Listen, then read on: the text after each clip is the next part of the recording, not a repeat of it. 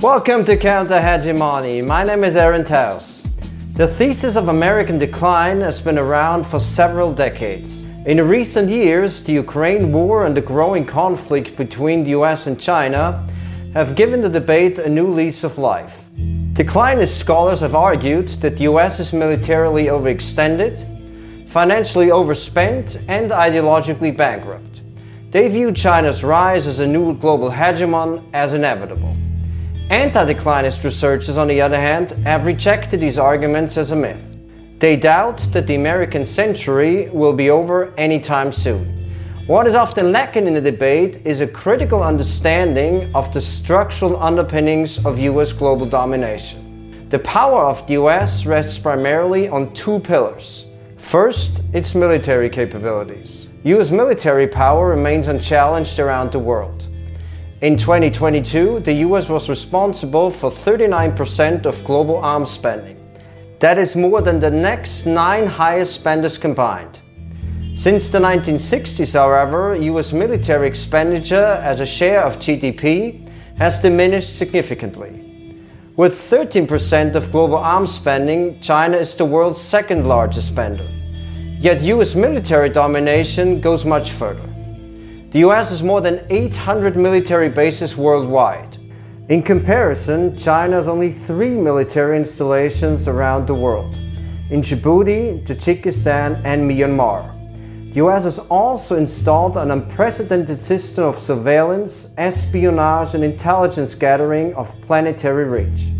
In cyber warfare, US tech giants Google, Facebook, Apple, and Microsoft are closely entangled with the American state. US companies such as AT&T, with close ties to Washington, Wall Street, and the US military and intelligence agencies, control most of the physical internet. The second pillar of US power is the US dollar. After World War II, the US created a new international financial and monetary architecture. It was based on the IMF, the World Bank, free trade, and the US dollar as the international reserve currency. In the 1970s, however, the Nixon administration decoupled the US dollar from gold. With this move, the US managed to expand its global monetary and financial power even further. And here is why. The most important commodity traded on international markets is crude oil. Almost all oil is bought and sold in US dollars. This means that central banks around the world will keep vast amounts of US dollars in their reserves and accept US Treasury bonds as payment.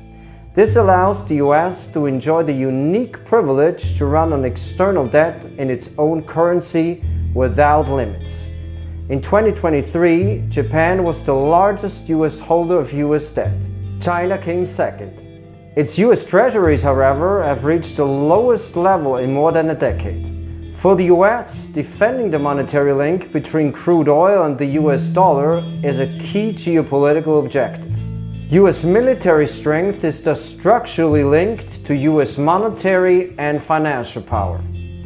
Through the petrodollar system and the scale of its financial markets, the US has managed to control the flow of capital around the world over the past decades. Today, the US dollar is used in 84% of global trade and financial flows. In comparison, the Chinese yuan is only used in 4.5% of international transactions. Yet China is increasingly positioning itself as a serious competitor for the US and other Western capitalist countries in almost all future technologies. And not only this. As a consequence of the Ukraine war, Beijing has signed trade agreements with Russia, in which payment is accepted in local currency. In 2022, the yuan share in Russia's export settlements increased significantly. Both countries have begun to gradually move away from the petrodollar system. Others could follow suit. This, and here lies the danger for the US, would not only undermine one of the 2 central pillars of its global power, it would also accelerate the process of American decline. That does it for today. Thanks so much for tuning in. Don't forget to subscribe. I'll see you next time.